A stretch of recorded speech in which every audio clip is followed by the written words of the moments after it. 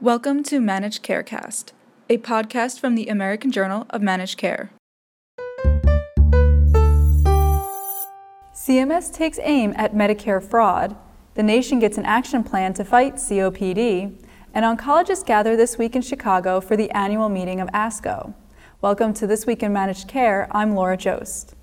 Starting in April 2018, CMS will take Social Security numbers off Medicare cards to combat fraud and protect seniors from identity theft. The new cards meet a requirement Congress set when it passed the Medicare Access and CHIP Reauthorization Act. However, physician groups led by the American Medical Association worry that providers have no way to obtain the new MBI number if seniors lose or forget their card, and they had sought a formal rulemaking process to come up with a plan. Other fraud prevention steps could create confusion, the groups warned in a recent letter. CMS has said that, for security purposes, it will not provide information on when the new identification cards will be sent to beneficiaries, which means practices will not know when to ask their patients for their new card. CMS said the changeover to the new cards will take a full year. Chronic obstructive pulmonary disease, better known as COPD, is the third leading cause of death in the United States, and a new partnership has formed to end the disease.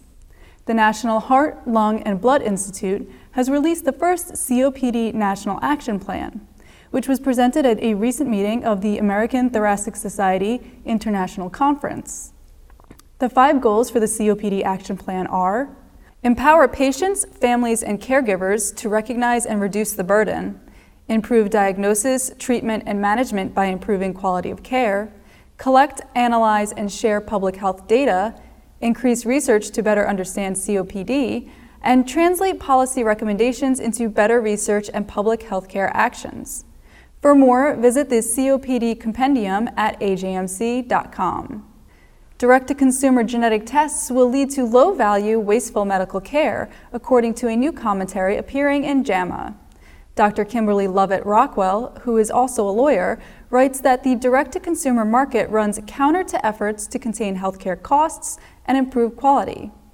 Her viewpoint responds to FDA's April decision to allow the genetic testing company 23andMe to directly sell testing kits to consumers that let them test for DNA mutations linked to conditions such as Alzheimer's and Parkinson's disease.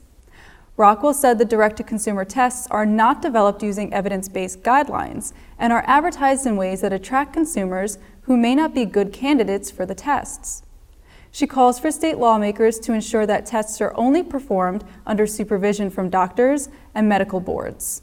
Rockwell concluded, "These interventions would serve to increase accountability for preserving scarce healthcare resources and also protect patients from untoward downstream consequences of follow-up testing and procedures." A nutrition advocacy group has called on FDA to stick with the schedule for updating the nutrition facts label, which has not been changed in 20 years. The Center for Science in the Public Interest, alarmed with changes to rules for school lunches and a delay for food labeling rules for restaurant meals, said the long-awaited food label is needed to give consumers clear information about calorie counts and added sugar. The new label is set to take effect starting in July 2018 and will reflect the most recent changes to the dietary guidelines for Americans, which call for limiting added sugar to 10% of daily calories and limiting sodium to 2,300 milligrams per day. In a letter to FDA and HHS, the group said, "Americans consume added sugars, especially sugar-sweetened beverages, in amounts that are linked to a higher risk of heart disease, type 2 diabetes, obesity, tooth decay, and nutrient-poor diets."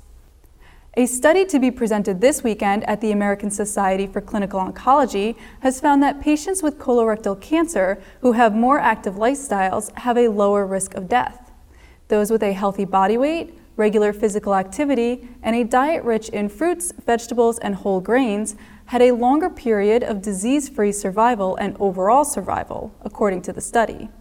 The study followed 992 patients who received chemotherapy for stage 3 colon cancer between 1999 and 2001. For more on this study, visit ajmc.com.